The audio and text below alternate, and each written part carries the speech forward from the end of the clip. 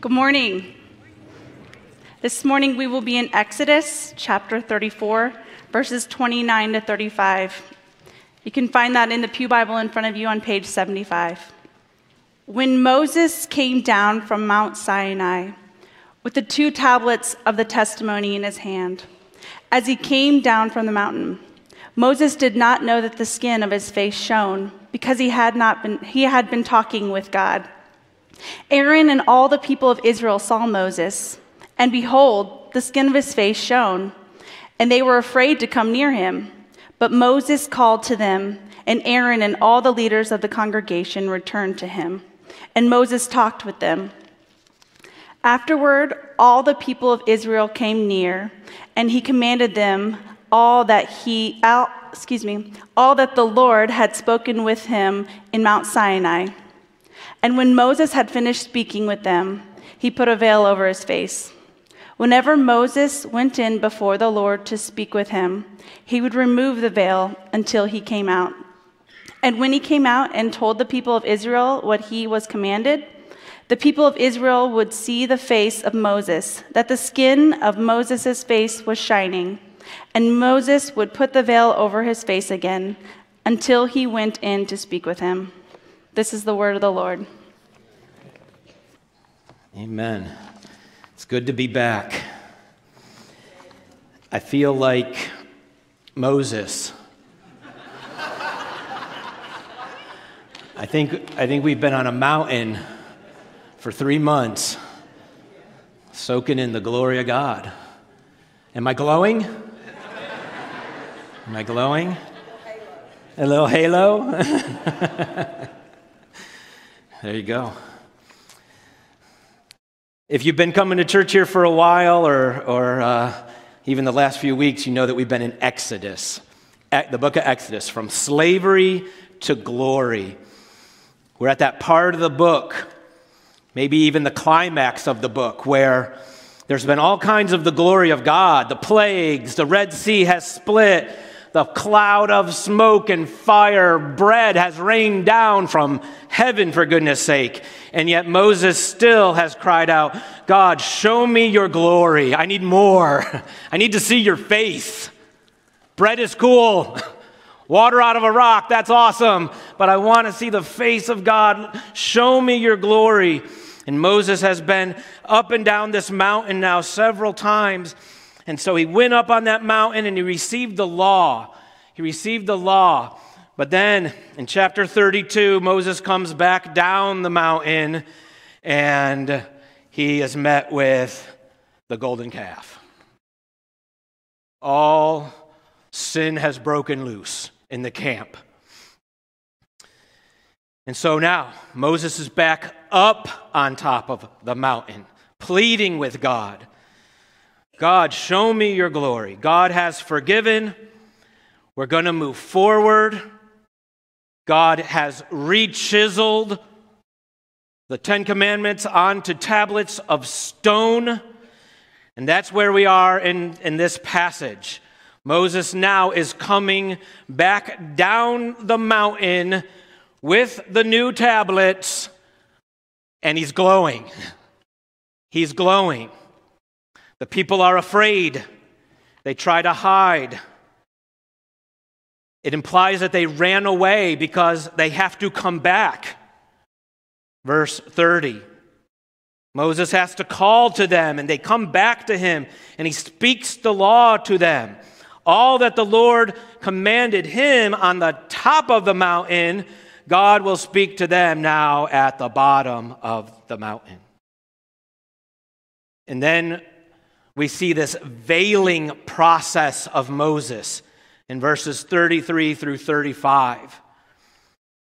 When Moses goes into God's presence, he unveils.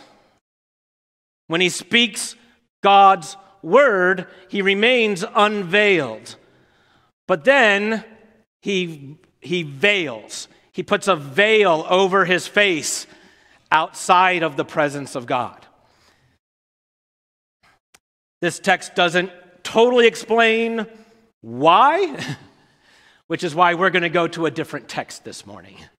So, grab your Bible. find 2 Corinthians. Paul is going to use this story to explain how we change, how we are transformed by God. 2 Corinthians chapter 3. We are transformed by glory. Transformed by glory. If you're in here this morning and you're a Christian, chances are you have tried to change. You've probably read a book about how to change. Maybe a Christian book, maybe some sort of self-help book. Maybe you follow blogs or Instagram influencers or whatever, favorite pastors, in order to know how to be transformed and grow. Spiritual growth, it's a multi-billion-dollar industry. Spiritual growth. How do we grow spiritually? My guess is that many of us as Christians are still very frustrated with our own spiritual growth. Why? Well, because we tend to look at our own performance and our own feelings in the process. I'm not doing as well as I thought I'd be doing. I'm still sinning. I'm still worried. I'm still anxious. I'm still tempted. I still fall back into that sin. Or I just don't feel it. I don't feel in love with Jesus. I don't feel more in love with God now than I did 5 years ago or 10 years ago or last weekend or whatever. And so we're constantly bouncing from mountaintop to mountaintop, trying to regain that loving feeling, right? We go to the concerts, and we go to the camps, and we go to the conventions, and we go to the conferences, and we watch the videos, and we do it all so that we can change. But it's not a lack of effort that's the problem, it's a faith problem. We don't have an effort problem, we have a faith problem. We have a beholding problem. We have a presence problem. Are we in the presence of God by faith? Now listen to me. God grows you, Christian, full stop, period, the end. God grows you, but we participate in that process by faith. We participate, we are partners with God, koinonia, the Greek concept. We are partners with God by faith. And that's what Paul's going to tell us about here in 2 Corinthians chapter 3. Let's start at verse 6. 2 Corinthians chapter 3, verse 6. If your Bible's not open, get it open. If you don't have it on your device, get it on your device. Have it in front of you. I'm not putting it on the screens.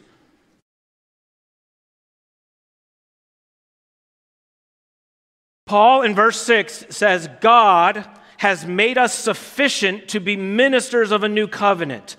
So Paul is going to, in this chapter, he's going to be contrasting the new covenant with the old covenant.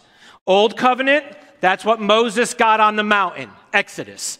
New covenant, that's what Jesus Christ gives us by his death on the cross.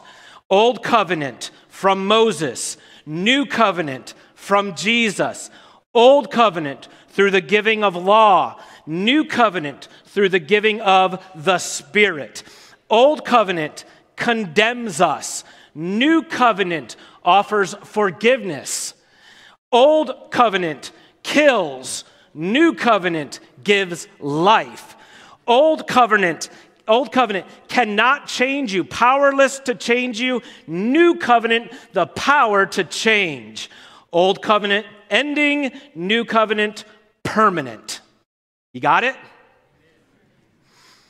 Okay. The new covenant does what the old covenant could never do, because through the cross of Christ, it cancels every sin, and through the resurrection of Christ, it gives us a new life, a new heart with new desires. Therefore, the new covenant is a greater glory than the old covenant. Look at verse 7. Now, if the ministry of death carved in letters on stone, okay, that's Mount Sinai, that's the Ten Commandments, came with such glory that the Israelites could not gaze at Moses' face because of its glory, which was being brought to an end. Verse 8, will not the ministry of the Spirit have even more glory? For if there was glory in the ministry of condemnation, the ministry of righteousness must far exceed it in glory. Verse 10, indeed, in this case, what once had glory, the old covenant, has come to have no glory at all because of the glory that surpasses it. For if what was being brought to an end came with glory, much more will what is permanent have glory. He's contrasting the two covenants. He's contrasting the glories of the two covenants. He's not saying the old covenant didn't have any glory. He's contrasting degrees of glory, like a flashlight versus the sun. If I turn on a flashlight, there's light. But if I'm outside in the bright sun at 12 o'clock and I'm walking around with a flashlight on, you're questioning if I'm okay. Why are you doing that, Brady? Now, flashlights are great in dark places, aren't they? A flashlight can get you out of a dark place and out into the sun. And that's what the law can do. The law can shine in a dark place. The law can shine amongst our sin. But it's meant to get us out into the sun. It's meant to get us out into the sun. The law is glorious. It was from God. It reflected God. It teaches us how to love. It teaches us how to be holy like God. But in the end, the law has a ministry of death. Paul will say that the power of death is sin, and the power of sin is the law. And that's the pattern. Law exposes sin, which brings death. Exodus. Moses gets the law. It exposed the law. Don't have any other gods. Don't make a graven image. Golden calf. 1 and 2. Gone. They broke 1 and 2 right off the bat. And I would argue 3 and 4, a whole bunch of them. And then what happened? 3,000 die. I don't know who preached that sermon, but I'm sure it wasn't fun. Law, sin, death. Guys, that's the rest of your Old Testament. Have you ever read it? They don't keep the law. They sin, and then people die. Listen, make no mistake. Make no mistake. God's righteous standard of the law has not gone away. God still requires us to love and be just and be righteous. Make no mistake, if you die and go to hell today, it will be because you broke the law of God. That's why you're going to go to hell. That's what you will be judged upon. The question is there an escape from that judgment? Look at verse 14. Here's the problem. There's a veil. Their minds are hardened. Verse 14, 2 Corinthians 3:14. Their minds were hardened, for to this day, when they read the old covenant, that same veil remains unlifted, because only through Christ is it taken away. Yes, to this day, whenever Moses is read, a veil lies over their hearts. Paul's doing something interesting here. He's taken the veil off of Moses and he's put it on everybody else. In the Exodus story, Moses was the veiled one, right? And everybody else is like, what? And now Paul's saying, no, actually everybody else is veiled. In other words, they can't see the purpose of the law. They can't see what it's about. Veiled. We hear the law of God and we say, I can do it. If I just try harder, if I just do more. I haven't really been giving it my best, Brady, so let me give it my best shot. That's a veil. That's a veil. We don't see our inability to keep God's standard, and then when we don't see that, we don't see Christ. If we think we can be our own saviors, then we don't need a savior, do we? We don't need Jesus. And so this veil prevents us from seeing our own inability and our own need for a savior. Sometimes we Christianize this and we say, Jesus will help me keep the law of God. Listen, if you think that Jesus will help you keep the law of God, you got two problems. Number one, you have way too low a view of the law. Number two, you have way too high a view of yourself. This side of heaven, you are not going to keep the law. You understand that? You better learn to fall on grace. The children sang it. Everybody just needs Jesus. We should have just ended it right there. That's the sermon. 2 verses and a chorus. We're out of here. Verse 16, but when one turns to the Lord, the veil is removed. Praise God. Praise God. When one turns to the Lord, the veil is removed, unveiled. We can see the glory of God. We can see the glory of God in Christ, and this transforms us. How does it happen? He says we turn to the Lord. We turn to the Lord. What does that mean? It means we turn to the word of the Lord. We hear the word of the Lord. Moses heard the word of the Lord and he glowed. On the mountain of transfiguration, Jesus goes on top of the mountain. It's all very Exodus. And he hears the word of God. This is my beloved son. Listen to him. And then what happens to Jesus? He glows. He's transfigured. Moses hears and glows. Jesus hears and glows. What happens to us? We hear, we glow. But we got to believe. We got to hear and believe. Faith comes by hearing. Hearing by the word of Christ. We hear the gospel and we believe it. And in so doing, we are turning to the Lord and the veil is being removed. We begin to believe that Jesus kept the law perfectly in our place. We begin to believe that he is our Savior and that he now indwells me, making it possible for me to change. And when I begin to believe that, when I begin to see that law-keeping has no place in my justification, when I begin to believe that, the veil, that's when I can know that the veil has come off. What do you hear when you hear the law? Do you hear your own ability to keep it? Or your own need to keep it? Or do you hear your own inability to keep it? What do you hear when you hear the gospel? What do you hear when you hear the story of Jesus? What do you see when you see a cross?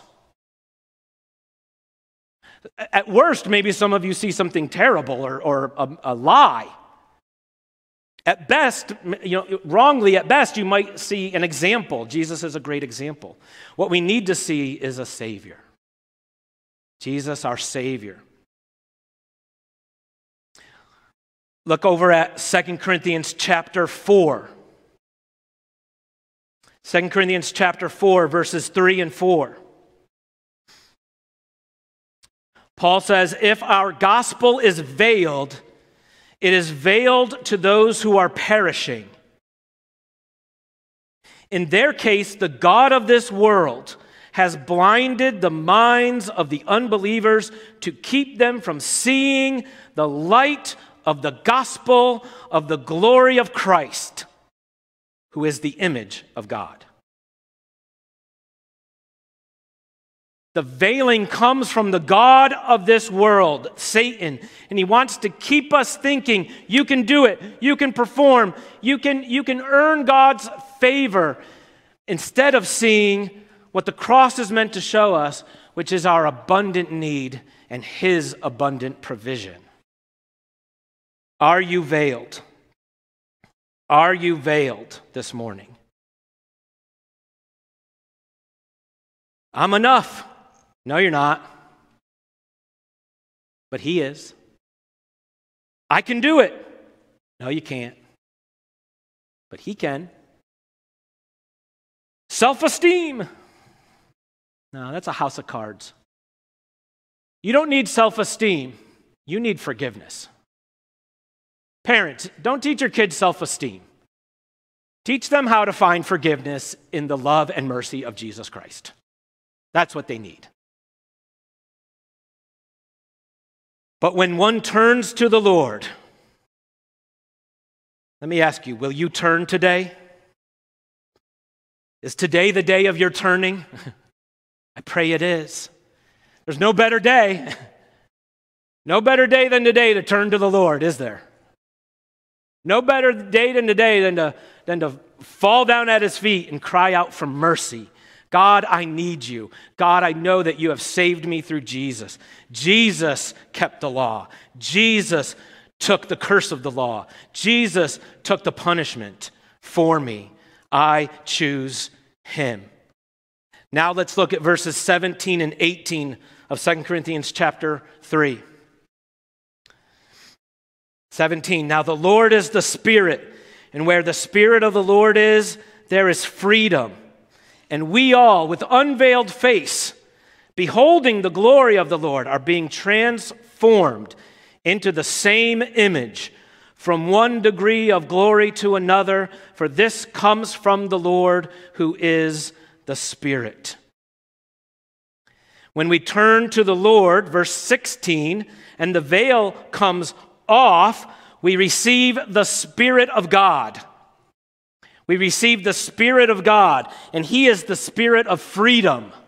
He is the Spirit of liberty that allows us all to enter into the presence of God. Now we're all Moses.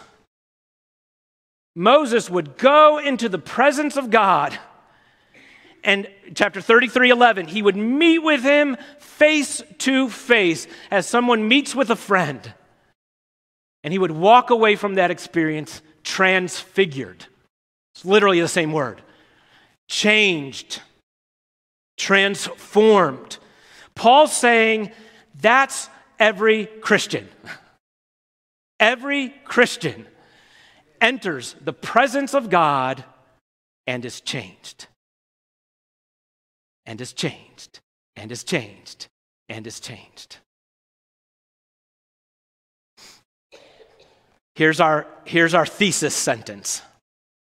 By the Spirit, we enter freely into the presence of God to be transformed into Christ's likeness by beholding the glory of his cross.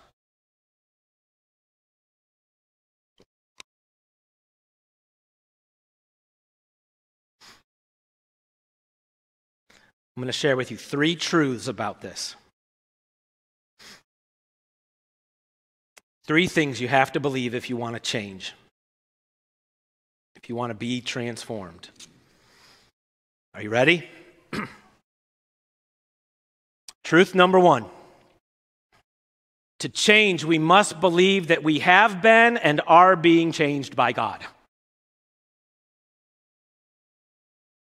Truth number 1. To change, we must believe that we have been and are being changed by God. This is faith.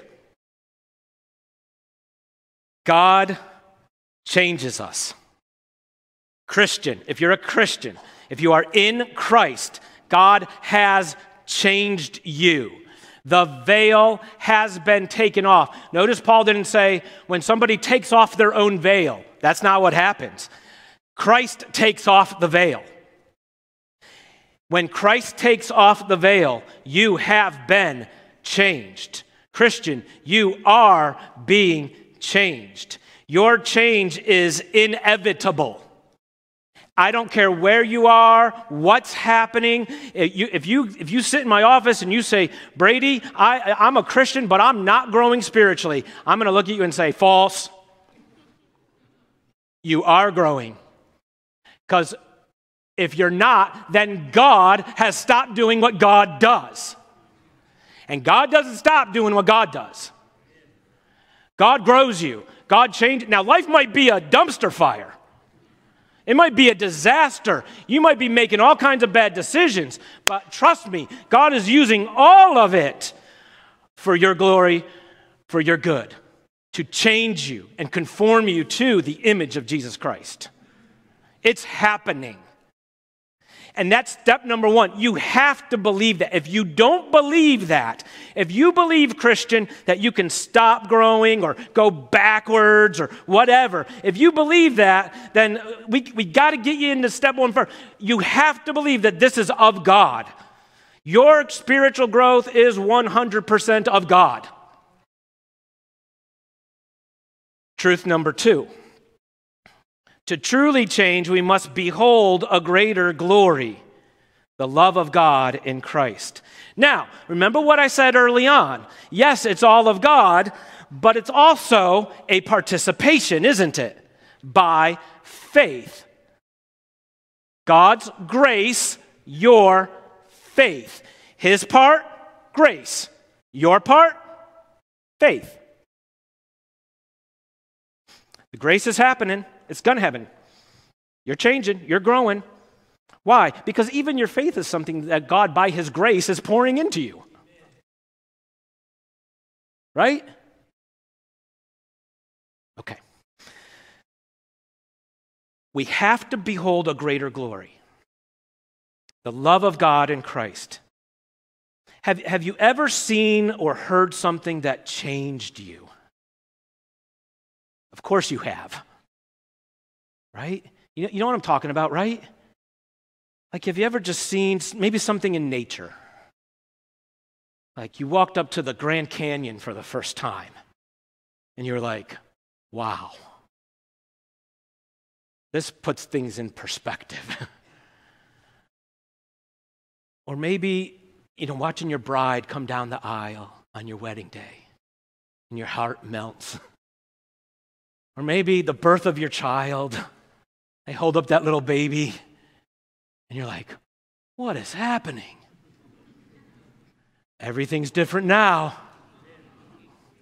I am not the same person. Or maybe it was just an act of love and kindness toward you. Or somebody did something for you that was just so uncalled, like you just didn't see it coming, and it wrecked you, like it melted your heart. Do you know what I'm talking about? Does anybody know what I'm talking about? Okay, half of us know what I'm talking about. All right, we'll get there. Let me ask you this. Has love ever changed you?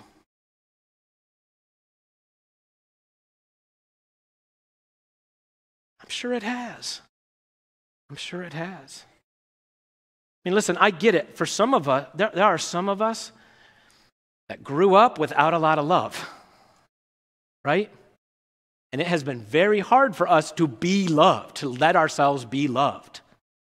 But then maybe it was the love of Christ that came crashing in and proved to you, like, I'm lovable? What? I've never known that before. And that changed you. It changed you. See, transformation comes when we find a glory that's greater than ourselves, a love that's perfect and pure and greater than ourselves. This is why in Romans 8, Paul says, those who love God are conformed to the image of His Son. What's the process? I love God, I look at God and I love Him, and in loving Him, I am changed. Do you see it? In loving Him, I am changed. And I love Him because He first loved me. Listen, there's only one thing in this life that fits the description of transcendent, good, perfect love. And that's God. That's God himself in Christ. You can try to behold lesser glories, corrupted glories, but all that's going to happen when you run to them, when you run, like Bill prayed, when you run to these other gods, these lesser gods, you're going to destroy them and then they'll destroy you. That's the process. That's what's going to happen every single time. If I worship my children, I will destroy my children. Why? Because they are not intended to bear the weight of glory.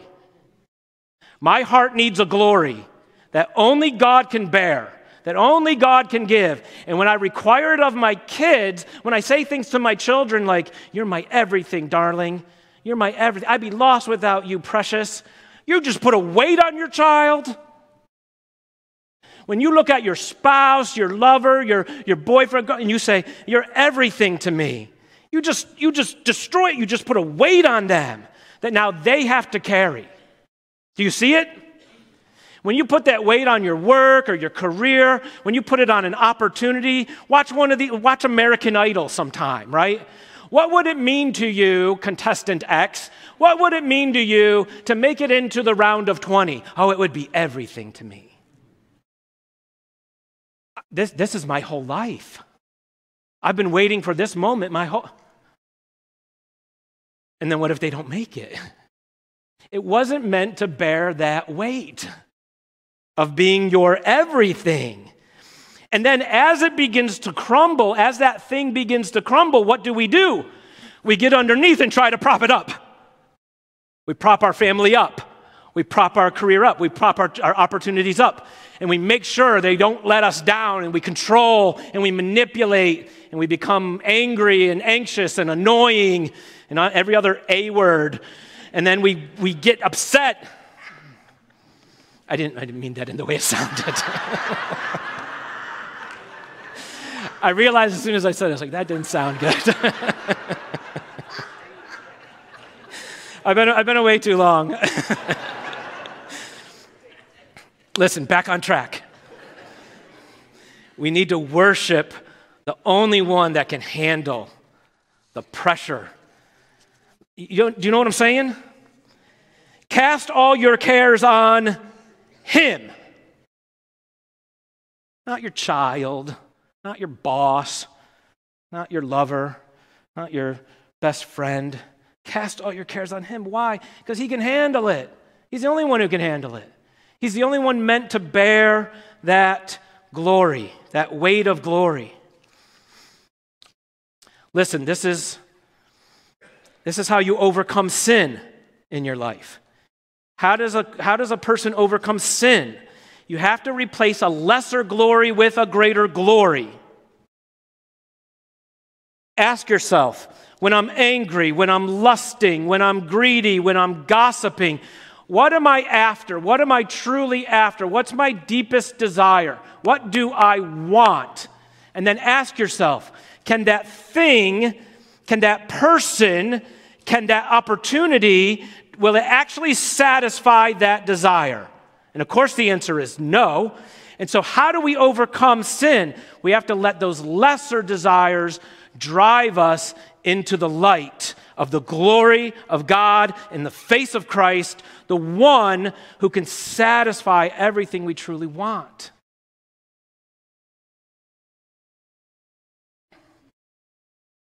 Listen, church, what do we want? Do we want behavior modification, or do we want true, lasting heart transformation?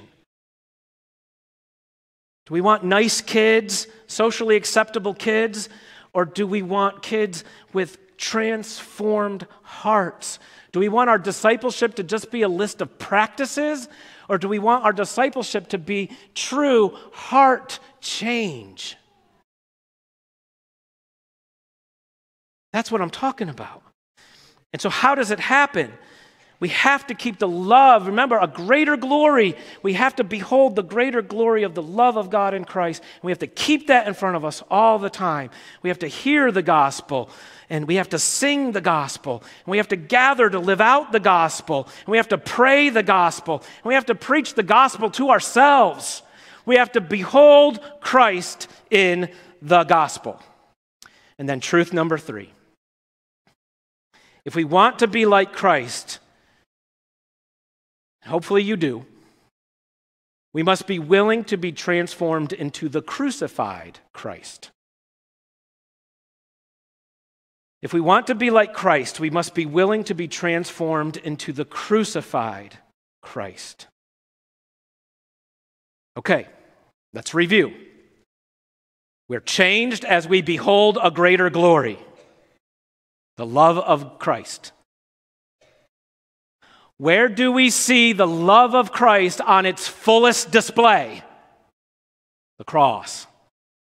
The cross is the greatest glory of God. Moses said, "Show me your glory." And God said, "Okay, I will make all my goodness pass before you. The Lord, gracious and merciful, slow to anger and abounding in steadfast love and faithfulness. He will forgive sins to the thousands, and he will in no way spare the guilty, punishing to the third and the fourth." God's glory is forgiveness of every sin and punishing of every sin. Well, where did that happen? The cross. The cross is the greatest glory of God. And so if you want to be transformed by glory, if you want to be in the image of Christ, then you have to be in the image of the crucified Christ. The crucified Christ. Christ likeness is cross likeness. We have to behold the cross. We have to boast in the cross. We have to take up the cross. If you're not willing to embrace the weakness, the dishonor, the submission, the sacrifice, the dying of the cross, then you are not going to be transformed into glory. This is the Christian life. Transformation only happens through dying. Resurrection only came after the cross. Glorification only happens after and through humility. Yes, Paul says the Spirit is a ministry of life. But listen, Christian, it is a life of dying. It is a life of dying. It is a life of putting to death what is evil inside of you. Colossians 3. Look at verse 18. Our transformation is from one degree of glory to another. What does that mean? It means that it's slow. It's process. Well, you know what else was slow and a process? The cross. Jesus didn't die quick.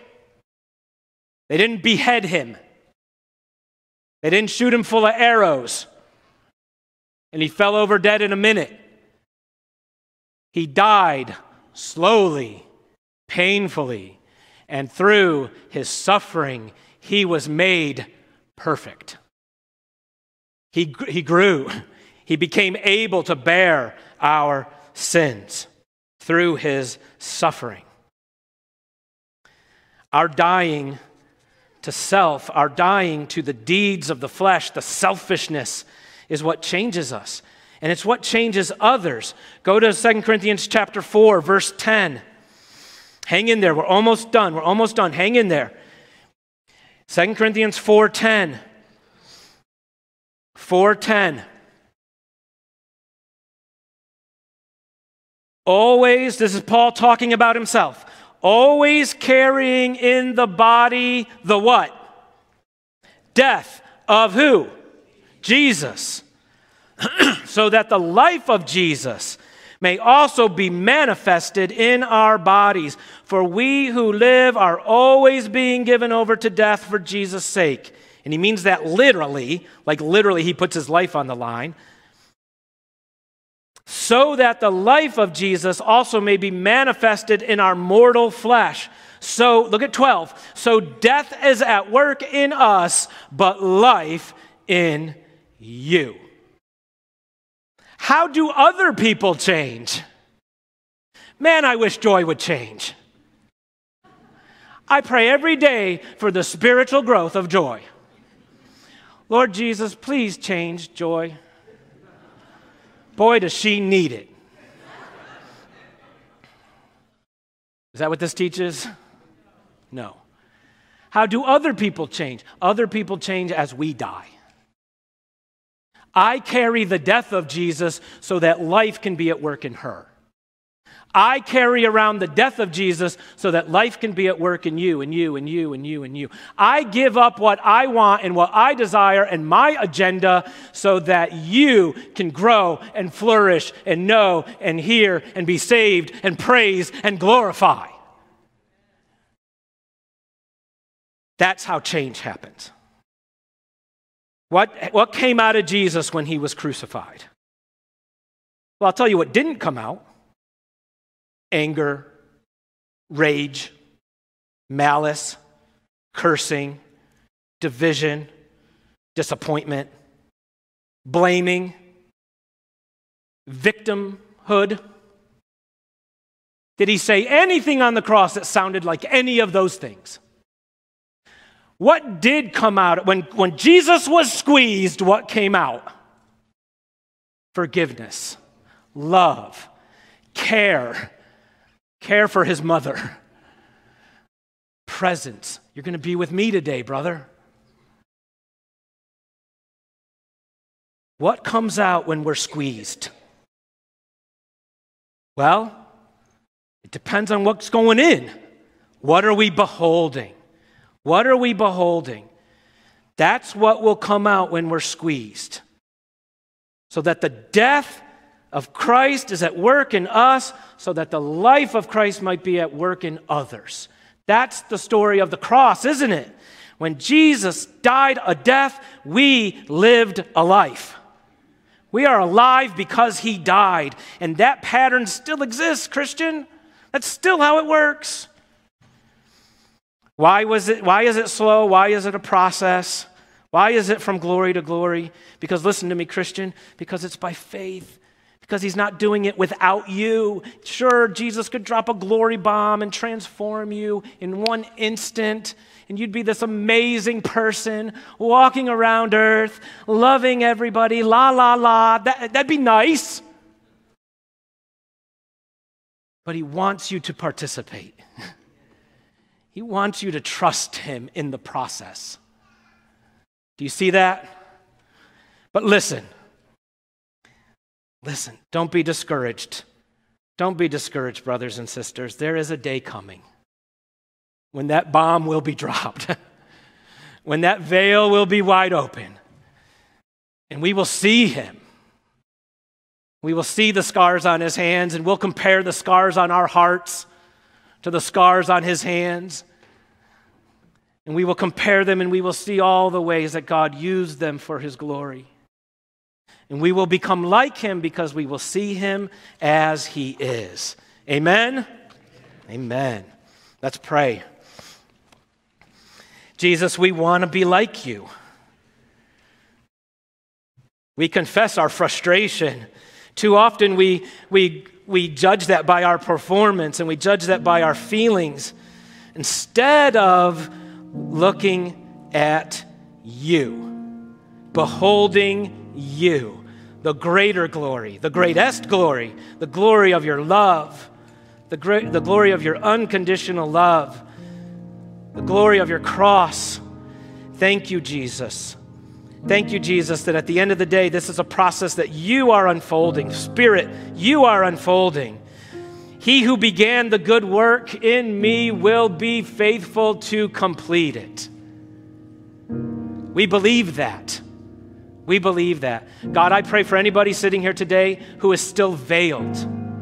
They're hearing everything I'm saying and they're thinking, nah, I don't believe it. I don't need it.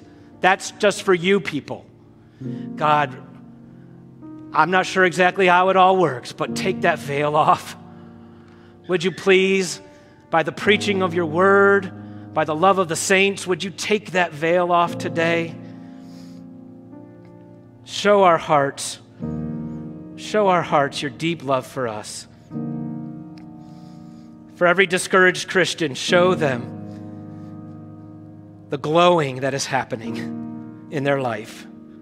Show them, reveal to them, give them a little glimpse of all the ways that you are transforming them in your presence. We love you. We pray all this in Jesus' name. Amen.